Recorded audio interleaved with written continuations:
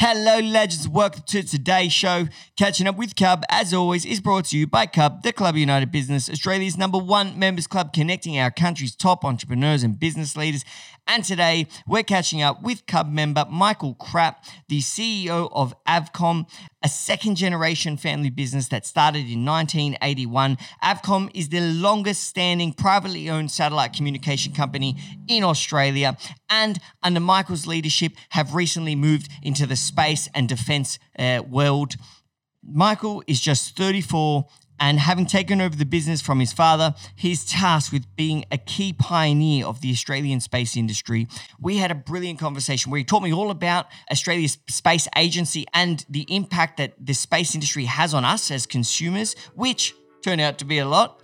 But me and Michael also spoke a lot about people, about the importance of having a loving partner to support you through business and having a strong team that have ownership over the business and are passionate about what they do. Me and Michael also discussed what it's like getting into business at a young age and having to work your way up. It was a great episode. Honestly, I could have spoken for another hour. Enjoy the show.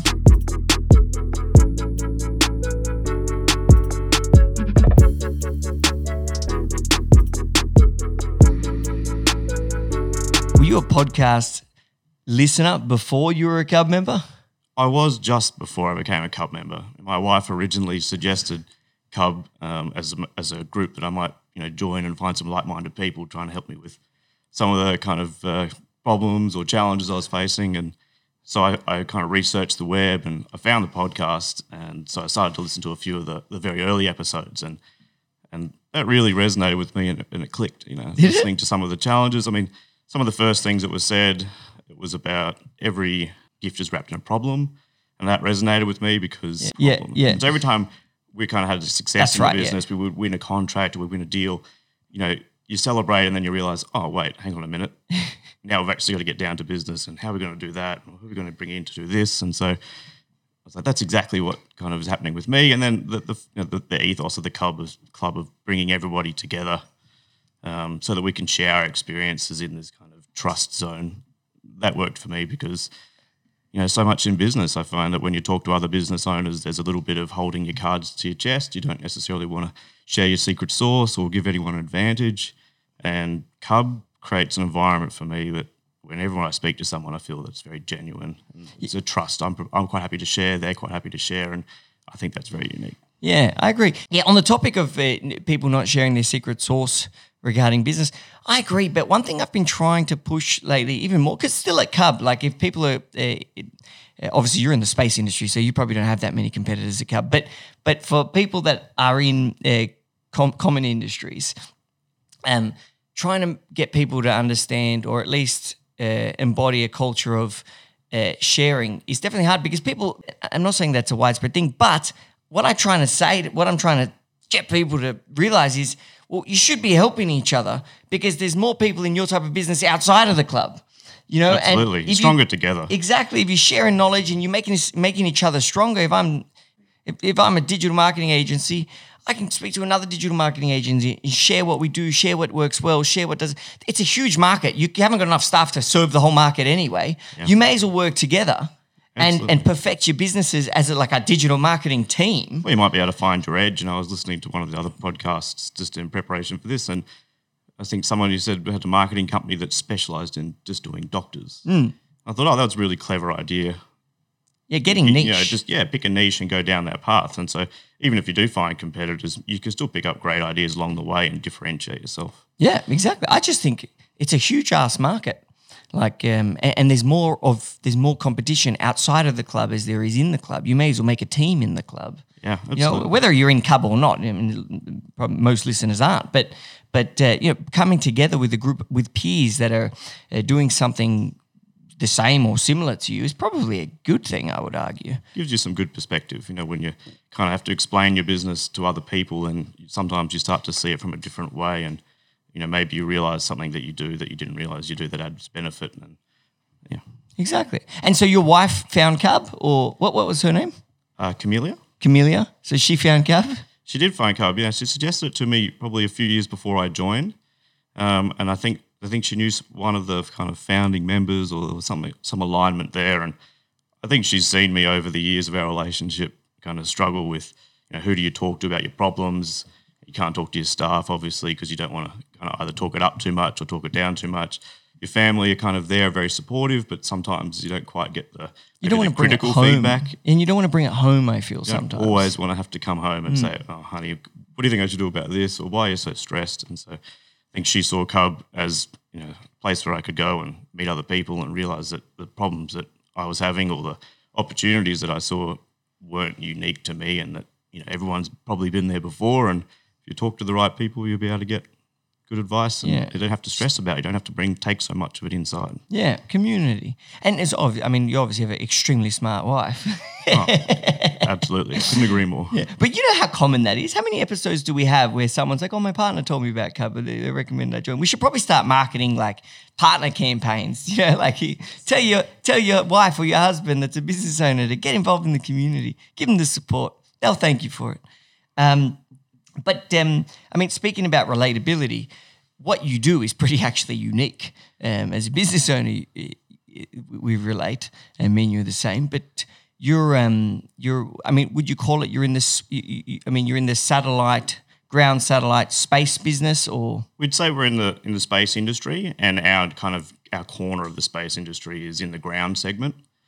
And most of the time when I say the ground segment, people kind of look at me with a bit of a confused look, like you are now. And so what I mean by that is, if you think the Australian movie, The Dish, or any of the kind of sci-fi movie you've seen with big satellite dishes, and those are the kind of satellite dishes that my team builds and operates and maintains all around the Asia Pacific region. And those satellite dishes are used to communicate with satellites in orbit. And most of the time they're providing services that people use every day, but we just don't realise it.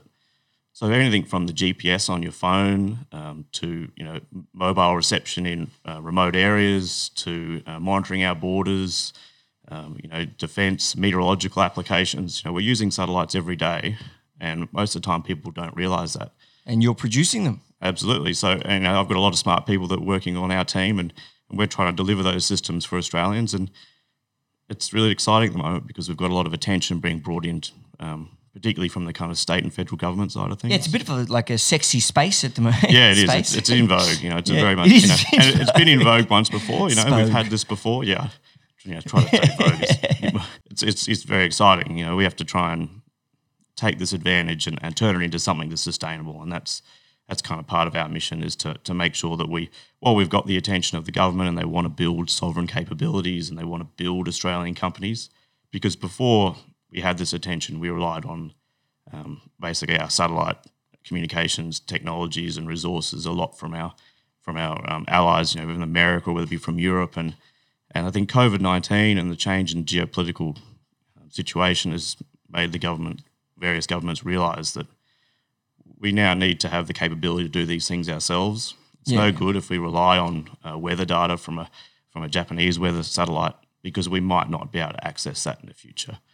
It's interesting how that happened, isn't it? It's kind of like everything went, not anti-globalization, but everything was like, oh, you know what? We want most things in-house. Yeah, the beginning of our career, it was very commoditized. It was, everything. If you could buy it $1 cheaper from another vendor, you would do that, and you could bring that part in, and it was a fairly low value transaction. But now with the way that the ethos is changing to kind of do it all ourselves, it's different. The perception of value has become much more than just the cost of it, because just because you can buy it at a cheaper price, if it can't be delivered to you when you need it, then it's essentially worthless. Yeah, and I think, in the Kumbaya world where, everyone's happy, China, what's happening? Russia, let's go to dinner.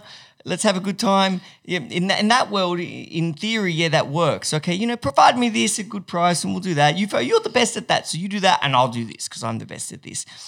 That works in theory if everyone's playing ball and happy and ethical and moral, and but the reality is it's just not how the world works. It's not how it works from human to human, and it's certainly not how it works from country to country. Yeah, things are changing, that's for sure. Yeah, well, and so I think people have just realised, like, oh, whoa, shit, we could lose food, or light. Who would have thought that the thing that would break the supply chain in Australia was toilet paper? In a pandemic, you thought it might have been masks or medication, but no, it was toilet paper. That's what did it. So, it's the little things that are that are kind of the problem that we haven't ever thought about. Yeah, what do you mean by broke the? What'd you say about toilet paper? Broke the? Well, there was that mad rush where everyone went down to the shopping there's centre no and couldn't get enough toilet paper and had to put limits on it and things like that.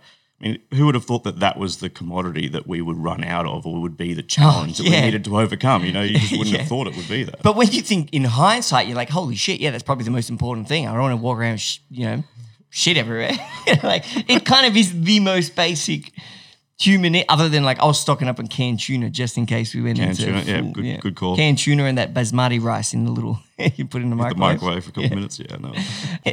Chili sauce. I remember my bachelor days well. 1 pot dinners and a minimal washing up, whatever you could do. How long have you been married now? This is 4th year. How old are you? 34. Oh, geez, shit. So you're 34 and you own and operate what was AVCom. And is now AVCom Space and Defence. Is that correct? Yeah, so we say AVCom. Oh, so sorry, the kind of origins of the name is the first product that the company ever made was a low fuel warning device for a particular type of helicopter. And so aviation communication, so AVCom was kind of where the name comes from. And so originally, AVCom, my father started that back in 1981. And just now, in the last kind of 6 months, we've started to rebrand into AVCom Space and Defence so that we can specialise in the Australian space ecosystem and really communicate that to everyone that's in the industry that's what we're doing now. And tell me about your father. What made him get into that space and how did that happen? So my father was one of those fortunate people that turned his hobby into his business. So he had a successful career working, as a middle manager at Dick Smith's, and he kind of finished up his role there and he thought about what am I going to do next? And he was playing around with amateur radio and satellites were just starting to kind of be launched and used for commercial purposes. And so he kind of got involved with receiving television channels from these satellites that, that weren't really meant to be received here. So it was quite exciting back then to be able to receive TV from different parts of the world because, you really didn't get a lot of variety. There's no internet, there's no Netflix, there's no nothing like that. So he then turned that into a business and realised that you could receive TV from all around the world and started to sell systems that would enable people to be able to receive those channels. And they weren't supposed to be received at that time? Yeah, some of them we would say they're like intercepted, but then as the satellite's capabilities, it was kind of a bit more of a cool thing. You would receive something you're not supposed to, and I think that kind of added to the complexities and the challenges of it, and what kept him hooked as he kind of developed the business out. And so he was literally just figuring out how to intercept TV channels, and then over international TV networks and things, and then he turned that into a business of which does just that. Yeah, exactly that. So basically it started off just selling the equipment that you use to receive that kind of channels. Yeah. So what I'm talking about is when, let's say CNN sent something to Channel 9 in Australia, they'd send it over a satellite. Now Channel 9 could receive that in Australia, but so could Gary Pratt. And so that's kind of where the interception component came from. But as it started off, it was just supplying hardware and installing hardware for the domestic market. That's really people in their homes. And then it moved into kind of hotels and things. So I'm sure you've stayed in a hotel where they might have international news channels, and whether it be Al Jazeera or the BBC, things like that. They're often brought in by satellite. And then the business evolved a little bit more. We started working closer with some of the government, some of the telecommunications service providers. And so the market moved from being about television to being about data. And now everything's about data, whether it's TV. Netflix is essentially data that's streamed over the internet, but it's TV in inverted commas. And how does that differ from like satellite? So the satellite's really just like a node that's in orbit around the Earth. And sorry for the stupid question. No, not stupid. I'm a novice in the satellite space. So what we do is we use the satellite to basically bounce the signal, for lack of a better word, back down. So the curve of the Earth means we can't see straight through to what might be where we want to go. So we go up to the satellite, which is in orbit. Typically in geostationary orbit, which is 33,000 rough kilometres above the Earth, which is quite a long way. It's about 1/10 the way to the moon. And from there, that when we come back down to pretty much any location that we need to on the Earth. Wow. So satellites technically work in regarding communication. They work around the world because the world's round. You can't shoot straight to each other, so you have to shoot out. Yeah. hit a really high point and then kind of like a geometry in year 8, and then shoot out, and what's that called, a bit of a acute angle, shoot back in. Exactly. Actually, the concept was a concept of using satellites to communicate everywhere on Earth was developed by a guy called Arthur C. Clarke, who was a science fiction writer. But he kind of came up with the idea because all good science fiction is kind of closely related to science and physics. So he worked this out, and then a few kind of smart people went, hang on a minute, we could probably put something in orbit here and actually make this work. And so the first satellites were exactly that. They were just big mirrors in space. Isn't that amazing though? Like how because what you just said, someone at one point, literally, what's his name, that guy? He literally was just like, okay, how can we get a signal from here to here? Well, we can't do it this way, but imagine if we could shoot it out and then back in. It's just like, it actually makes almost common sense when you think about it, other than, my novice-ass brain would have been like, oh, but how can something be floating out there? Other than that part, the concept of, shoot it out to a point of which can reach somewhere else on the Earth does make logical sense. You can see how they got there.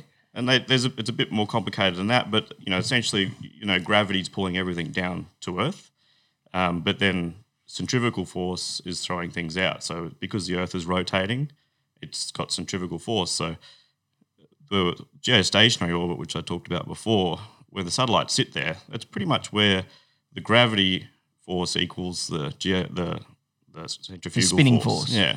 And so the satellites almost sit there. So they worked out that if you have it a little bit lower, the satellites fall back to Earth, a little bit higher, and they'll keep going away from you. This is a little equilibrium. Is that how they make it stay? Yeah, pretty much. They have, rocket orbital engines on board to keep them all pointed in the right direction. But roughly speaking, they stay there using very little fuel. And hence why they can last kind of 15, 20, 25 years out there. Wow. And are they, for example, the satellites you use, that your satellites shoot to, are they Australian-owned satellites, or are these random satellites? Like, does everyone share satellites? They're not Australian satellites yet. We're kind of hoping that that's where we're going to get to in the next few years.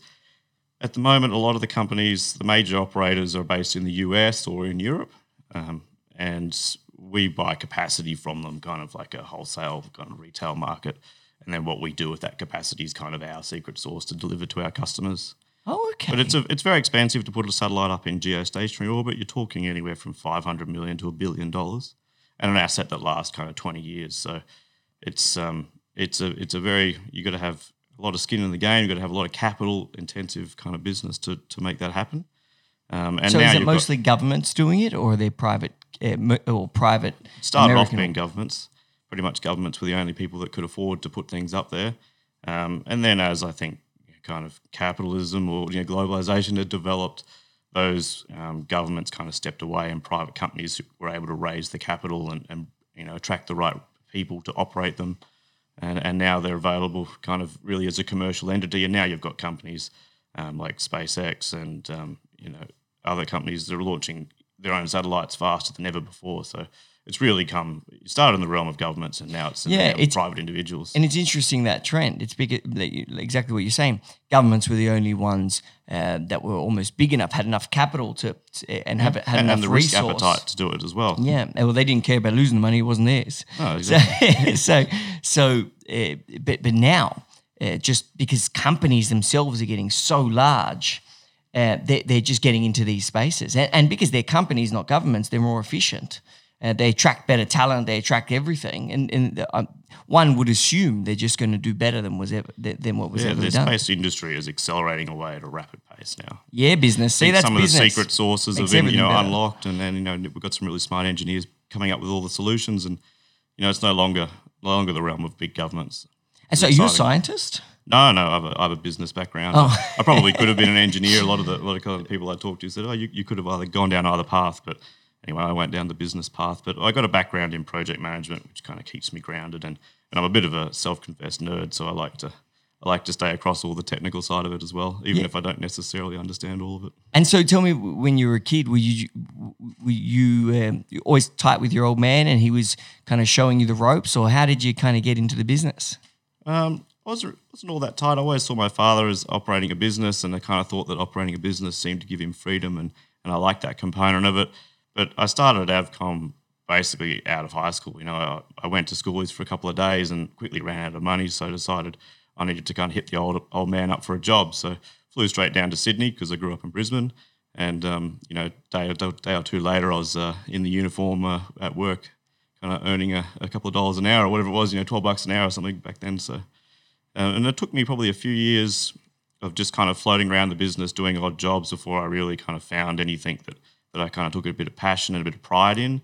And I tried, leverage that pride into, kind of experimenting on what I could do, what problems could I solve, or what product could I sell to a customer, and kind of experimented around like that for a while. A few opportunities kind of came our way, and I saw that taking the risk and saying yes was probably not as scary as I thought it was. And in what regard? So the risk is saying yes to what? Well, to trying because I came in the business and it kind of very much at the bottom. It didn't.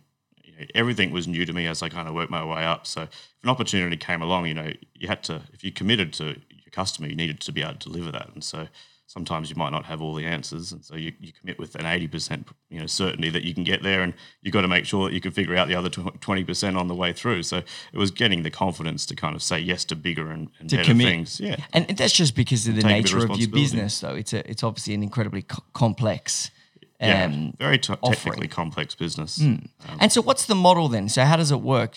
Are you selling hardware in, is it like selling a Mac, or are you selling like software like Adobe when you pay Photoshop X number of dollars, I think? Or is it both? We kind of incorporate both. So one part of our business just sells hardware to people, and so we'll sell that hardware to people who know what to do with it. And that might be kind of like a Telstra or an Optus or a TPG or something like that along those lines. And then we've got other customers who might be kind of a remote mine site or a shipping company or an airline that they just need connectivity. So we'll provide them the service, and it's in that sense, it's just the monthly fee like the Adobe product you mentioned. So the airline might need a connection to or communication with X, and you guys they're paying you a monthly fee to have the ability to communicate. Yeah, exactly. I mean, every time we get on a Qantas flight, the in-flight Wi-Fi, that's using satellites to provide that internet. So you can't connect a cable and fly the plane with a big cable hanging behind it, or the big cruise ship, you can't connect that in. So satellites kind of provide that connectivity in some circumstances where there's no other solution. It's just such a big business.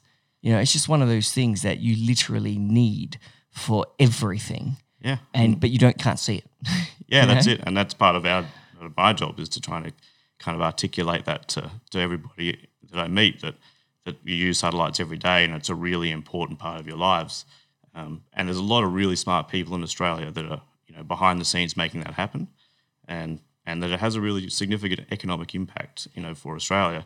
I saw a statistic before I came today, looking back at the NASA Apollo program, which is the program that took us to the moon.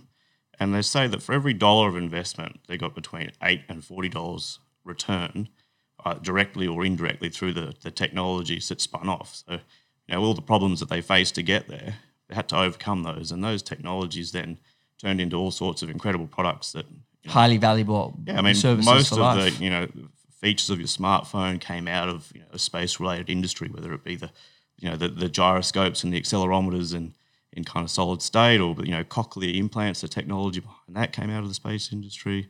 There's a lot of really incredible things that spin out. So it's not just the direct use of it, whether it be to provide you with internet on the plane. It's also the approach to solving those problems can often be used in adjacent industries. But different applications. It doesn't. If solving a problem for one application or purpose doesn't mean that's all it can be used for. It can be used for a whole multitude. Yeah, exactly. Someone in another industry says, "Oh, wow, we really needed to figure out how to use composite materials, in that type of environment. So, maybe we could work with you on that, and you can share your IP, or, you might patent something and license it." So, and is there lots of talent in Australia? I like to think Australian people are the smartest people in the world, but are there lots of talent in Australia in terms of satellites? This type of, I don't even know what's called, in terms of the space and defence and satellite talent. Communications. The industry is quite strange in the sense that Australia had a very strong space industry kind of in the 50s and 60s. We were the third or fourth country to launch a satellite from its own soil into orbit. Probably because we're so far from everyone else, we had to figure out how to communicate with them. Well, yeah, if it didn't go well, then it didn't really result in anything bad. But you think of America, Russia, these countries. kind of launching satellites as being pretty straightforward. But Australia's number 3, I think it was.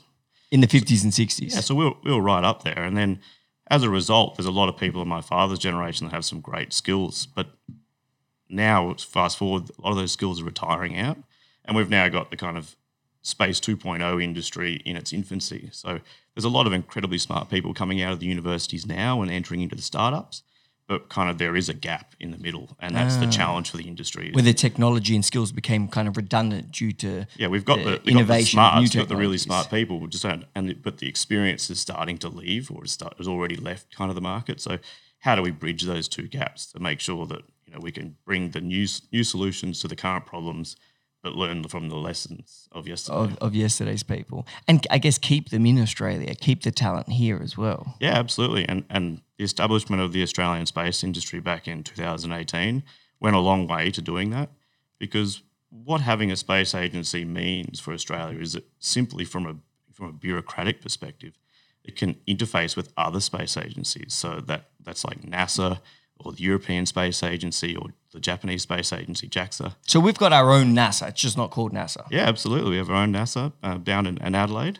And now because of that, we can start to participate in some of the programs, because quite simply there was no mechanism for a company to want to get into the industry to interface with other agencies, because there's a lot of collaboration that goes on in the space industry at all levels. It's just kind of inherent in how we deliver those services in the industry. So now that we have that, it's great because companies can start up and stay here. Beforehand, we were getting a lot of brain drain where people would start the company and then move over to the USA. For example, certain technologies can't leave the USA, so you have to launch an American satellite from American soil.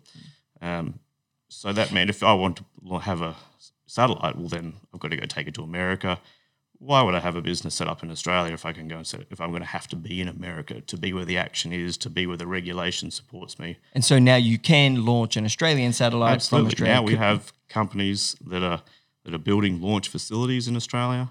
It's interesting. I heard Elon Musk talking once about the importance of the fundamental infrastructure for companies to operate in, and he was talking about it in the sense of the infrastructure for space exploration. If companies and people had the ability, that infrastructure was there, like our cabling is, our wiring, or like the internet provides infrastructure for Amazon to function and things like that. If space travel was there, then companies could use that infrastructure to create business and to solve problems there. And so I feel like that's what you're describing. The infrastructure for our space industry in terms of satellite was not there. Australia's created, what was it called? That's awesome, the Australian Space Agency. Australian Space Agency, and that's given people like you and your incredible team the ability, the infrastructure to then play on the global market in terms of offering, in terms of jumping in with your business and it's given, offering services. It's a great incentive for Australian businesses to set up and solve problems in space, because we can employ Australians, we can keep it all here, and we can build this sovereign capability for Australia's benefit instead of kind of buying it from offshore. Wow. You're really smart. And so you studied business, which is pretty funny because it sounds like you probably just learned everything else by being surrounded by it. Was your old man quite hands-on with your mentoring, or what was his style of kind of getting you? My father was very hands-on from a technical perspective. So I think I got my kind of curiosity and technical things from him, just by spending time with him on holidays, or go to an air show or something. So I think I caught that kind of natural curiosity from him. And just way of thinking. I had this conversation with someone yesterday. Because it's not like so people that maybe have a parent that's quite a business person or a specialist in anything. It doesn't have to be a business person. It could be a biologist. But just by being around them, you kind of pick up their way of thinking, the things they say, their mentality. You're not really being taught it. You're just seeing it. I was talking because my brother Tom is working with us at Cub now, just to be in business and learn from the members and do that type of thing, because he's got aspirations to be a business great environment person. To do that. Best ever. But Calvin was saying yesterday, to the listeners, Calvin's our head of the CBD Clubhouse in Sydney. He was just saying, "Wow, Thomas is really he's really advanced. He's just on it. He's doing so well." And I said, he goes, "But he's so young. I don't know where he's learned. And I said, man, that's all he's done his whole life. He's just heard about business, spoken about business, heard people talking about business, heard the mentality of it, seen struggles. That it's just, as a child, you're absorbing, the environment you're in, and that's how I would describe my lessons in business. It was just absorbing surroundings. Yeah, I agree. I think that's very similar for myself. But what I did end up seeing eventually is that probably the Achilles heel of Avcom at the time was that we just didn't market ourselves or sell ourselves very well. So a lot of smart people who had could solve very complicated problems, but if we didn't tell anybody about it, we weren't really growing as a business. And so I then decided it was a good idea to go to university and study do my master's in business at Sydney University. And retrospectively now I can see that the combination of knowing how it's done from the beginning of my career to understanding why it's done from the academic side of it is now a really powerful combination. If you'd asked me early on in my career, I would have said, no, university, that's not for me. And if you'd asked me at university what I thought of it, I would have thought, I don't really understand what this model, why do I need to know Maslow's hierarchy or, things like this. But now, a few years out, I'm using those tools together to be more successful than I could ever have hoped to have been. So those two things I think are very important. One or the other is good, but two together is very powerful. It was also pretty astute of you to notice, though, that my father he's the technical one. He created the technology, got the business established, but perhaps he didn't have the background in the business side of marketing and all that, maybe even leadership and management and things.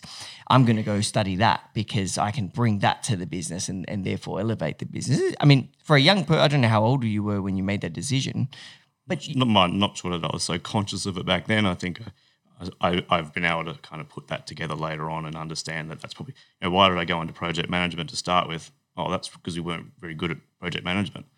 So, yeah. Well, it's like my biggest regret was always not graduating university. I would have loved to have a degree. And there's a lot of hype right now about people, I don't need uni, don't go to uni, it doesn't help with your job or career. And, maybe it doesn't, I don't know. Maybe companies don't care about, I certainly don't look at people have a degree when they come to Cub. Maybe it doesn't help in that, but that's not the only reason you go to help your career. You also go to learn some shit. It does teach you some great processes. So. Yeah, it does. It's like reading a book. It's the same thing. Whenever I read lessons a book, learned that you apply. Yeah, whenever I read a book, I feel smarter. I'm sure going to university and learning from lecturers and professors and doing case studies, I'm sure that's going to make me smarter. So I'm pro-uni. I think people should go. Aptitude is, you've got to want it. I'll take someone who wants to do something else that might not know how to get there over someone that knows what they want, but the reverse of that scenario. So for me, you don't need an engineering degree or a business degree to work at Avcom. You need to want to be there. You need to want to solve the problem, the challenges that are coming. And if you've got that, you'll figure out the bits you need along the way. No, I agree. But I think the kids at that uni age, they have the thing, like for me at that time, I was like, I don't care about learning. I don't want to learn. I'm not interested in learning right now. I was interested in other things, and therefore I didn't do it.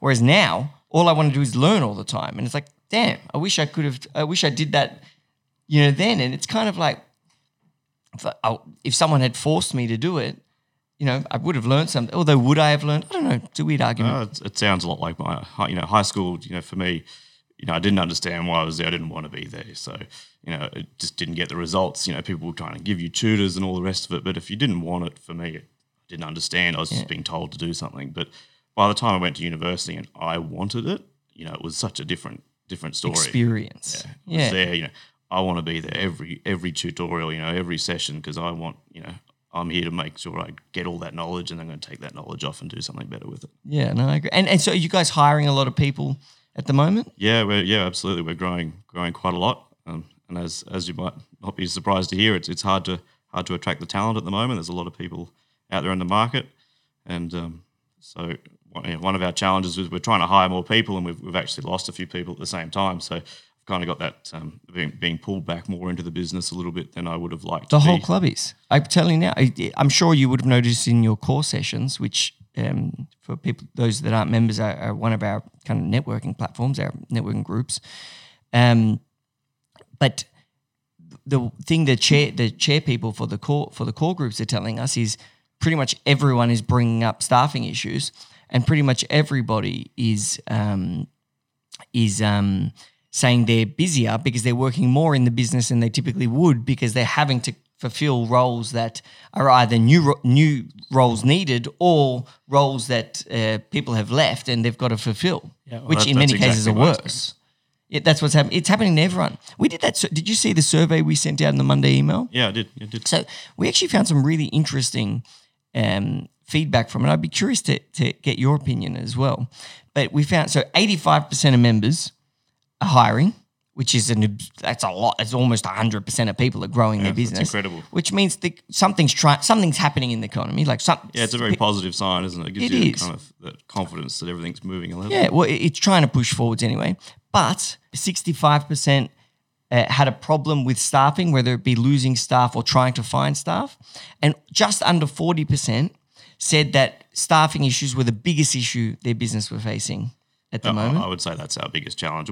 I've got it twofold in the sense that our industry is in its Space 2.0 is in its infancy, so we don't have a big pool to start from to go and kind of pick people up. Yeah. So a lot of the people you've got to develop, and so also for our business, it's just going through a big growth phase. So we're kind of adding in that extra layer of people to look after the people, and that's not quite there yet. So as we bring in people, people are asking me questions like, well, what are the mentoring options for me? And they're kind of like, well, actually, we haven't thought about that yet. So we have to kind of go back and quickly develop our plans and how we can support the people that we're bringing on better. And training people takes time. That's the thing. If you need people to come in straight and be straight up killers from the start, if they need training, it's going to take time. So you've also you hire them, but then you've got a year until they become what you actually need in your space. I can imagine. But, we have a similar situation because there's not other Cubs. So when we're recruiting, it's very rare. Trying to recruit from an adjacent industry. Yeah, from random people. Polish the it's mostly what you were saying, which is people that want to be there. Some people come to Cub, they want to be there. They want to be surrounded by the business owners, and There's they no want to learn. substitute for passion.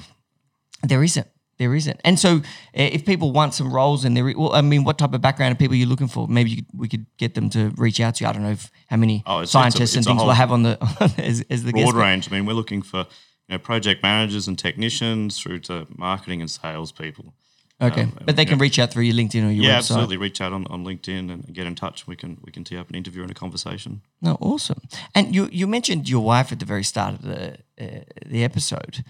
And she's played a fairly large role in your very much so. Yeah, and I actually sense that from you, because also I can imagine being 34, because you're in a different situation than me. You're 34, but you inherited you took over, this large, complex business that's in a space and industry that is, I can't even imagine who you're having to deal with on a regular basis, and the size of the companies. And that is a daunting task. And I can imagine needing or how the support of someone in your corner, like your wife. Having the support of my wife has been kind of crucial to get me to where I am in my career. Her support is very, very important. She's very, very, very helpful when it comes to kind of I can just share a problem with her, or she can help me articulate my messaging for the business, or when I'm writing a tender response or a proposal or something like that, she can really come along and take what I want to say and turn it into kind of what it needs to be to resonate. And how did you guys meet? Well, we met the old school way. We met at a bar at one of my friends' birthdays. That is very old school. Yeah, it's the days before apps on your iPhone and all the rest of it. So it's I think 11 years this year. So wow, it's been a long time, and she's a big part of my life. And how do you feel that? How do you feel that she has the biggest impact on you as a business owner and as a leader? What are the biggest? What's the biggest effect she has in terms of support? It's exactly that support. You can talk to her about any problem you've got. Doesn't matter whether maybe I might have done the wrong thing, or might have said something in the heat of the moment. You can go and talk to her about whatever it is, and kind of get that honest feedback that I can then try and work on myself and improve. There's not a lot of people you can share that kind of those the pros and the cons with and not feel guilty or ashamed or anything like that. So having that there to help you kind of improve yourself has been so special about it for me. Was she ever involved in the business? Yeah, she was early on. We did try to going down that path. So Camilla came in and worked in a marketing role. That really didn't work very well. She wanted to work with me and not for me, and I tried to maintain a balance of I can't treat you differently because I agree. My staff will see that and then they'll think there's some favoritism here, and so that didn't work out all that well, and so we finished that off. But you were dating before she came into the business. Oh yeah. Okay, absolutely. but I think that would be that's still a positive in the long run because it would have brought. I mean, she would have gained a lot of insight into the business itself, and therefore is able to give you more. I guess a better perspective. Yeah, that outside perspective. Yeah. Sometimes I sit there thinking, you think of a problem and you kind of make a bit of a storm in a teacup, or you get a bit cyclical in your thinking, and she can come along and break through that and say, "What are you doing? This is the obvious thing that you need to do to resolve that, or you're overthinking this. It's nothing." So having that balance and that check there is. And also being consistent as a leader, being consistent in terms of like how you treat people. I think it's important. Like, for example, I've had my brother's working with me now. I've had cousins work with me in the past. I reckon I'm harder on Tom than I am on everyone else. So I think you should make a point to be harder on them. They're related to you. They've got your genetics. They should be working 10 times harder. I don't think my wife would agree. But I think you're hardest on the people that you see the brightest future for, and that's certainly kind of how I find in mine. I think that's true. That definitely happens to me. Like, so sometimes it can come across as, maybe you're being a bit too hard on someone, but it's only because you see the talent and the potential that they have that you want to push them to try and extract that. I completely agree. I'm so happy you said that. I'm going to write that down quickly because I find myself doing that all the time. It's like you start getting, like if someone wants to move up or tries to move up, well, in your head, okay, you've moved up, therefore I'm holding you to a higher accountability. Yep. If I see stupid shit happen, you're not just going to know about it. I'm going to blow up because you can't make that. You want to be higher, therefore you're not allowed to make that mistake anymore. You are better than that. So. Yeah, exactly. That's so cool. I do that all the time. You actually get meaner until they get better, and then you're like, all right. That's it. It's got to get that careful balance somehow. Yeah. How would you describe your leadership style? Oh, it's probably it's a little bit rough around the edges. Like I said, I like. When I see that someone has potential, then I want to try and extract that from them. I want to see them level up. That's how I was brought up with my father. He kind of pushed me to be better, and I kind of see that little bit of tough love is important, but it doesn't work for everybody. I recognise that now with probably some of our talent issues. So now I'm trying to go back and try and understand what people need. People coming into the business now are coming into the business for a different reason than they kind of our core staff, and so understanding why are they joining and what do they want to get out of it, and how can we help them is key to keeping the talent. Interesting though observation, because new people are very different to people that have been there long term. Oh yeah. You got to recognize that. You can't treat them the same because they're not. New people are not, it's not theirs yet. They don't feel yet like it's theirs. They have that to be in the trenches when something's been going wrong, and then overcome that and have that kind of that sense of success, but also that sense of, oh, geez, how are we ever going to solve this problem? And until you build that kind of camaraderie. You haven't gone to war together. You haven't fought side by side. The team you went through COVID with, you fought with those people. You know you can survive some fucking bullshit with them. So you're bonded. And then you get new people come. And I mean, the goal is that they become that special forces ops in your army. That's the goal. But you have to recognize that when they get there, if it's for them, it's a job for now. Until you're able to provide them with the purpose, the fulfillment, the community and the support and nurture. You can show them that there's a community here and that we all care for you. And they thrive, and give them the tools. And then I reckon it takes about a year. After a year, then you start I've started noticing with new team members, they're always good. But you can tell there's a difference between someone who it is their company and someone who it's their job. It's the bolt-on to their life kind of thing.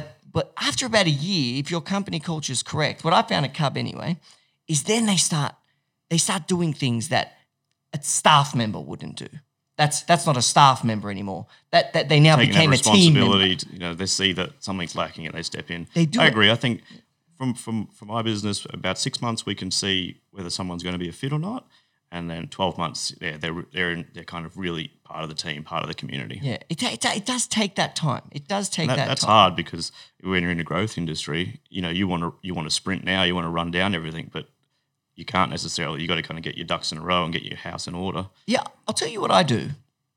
What I tell people in their like when they're starting in the interviews. I mean, I probably Sam and Laura. Laura, I can't remember what I said to her. I was probably 24 when I met her. But Sam, I probably would have said it to him.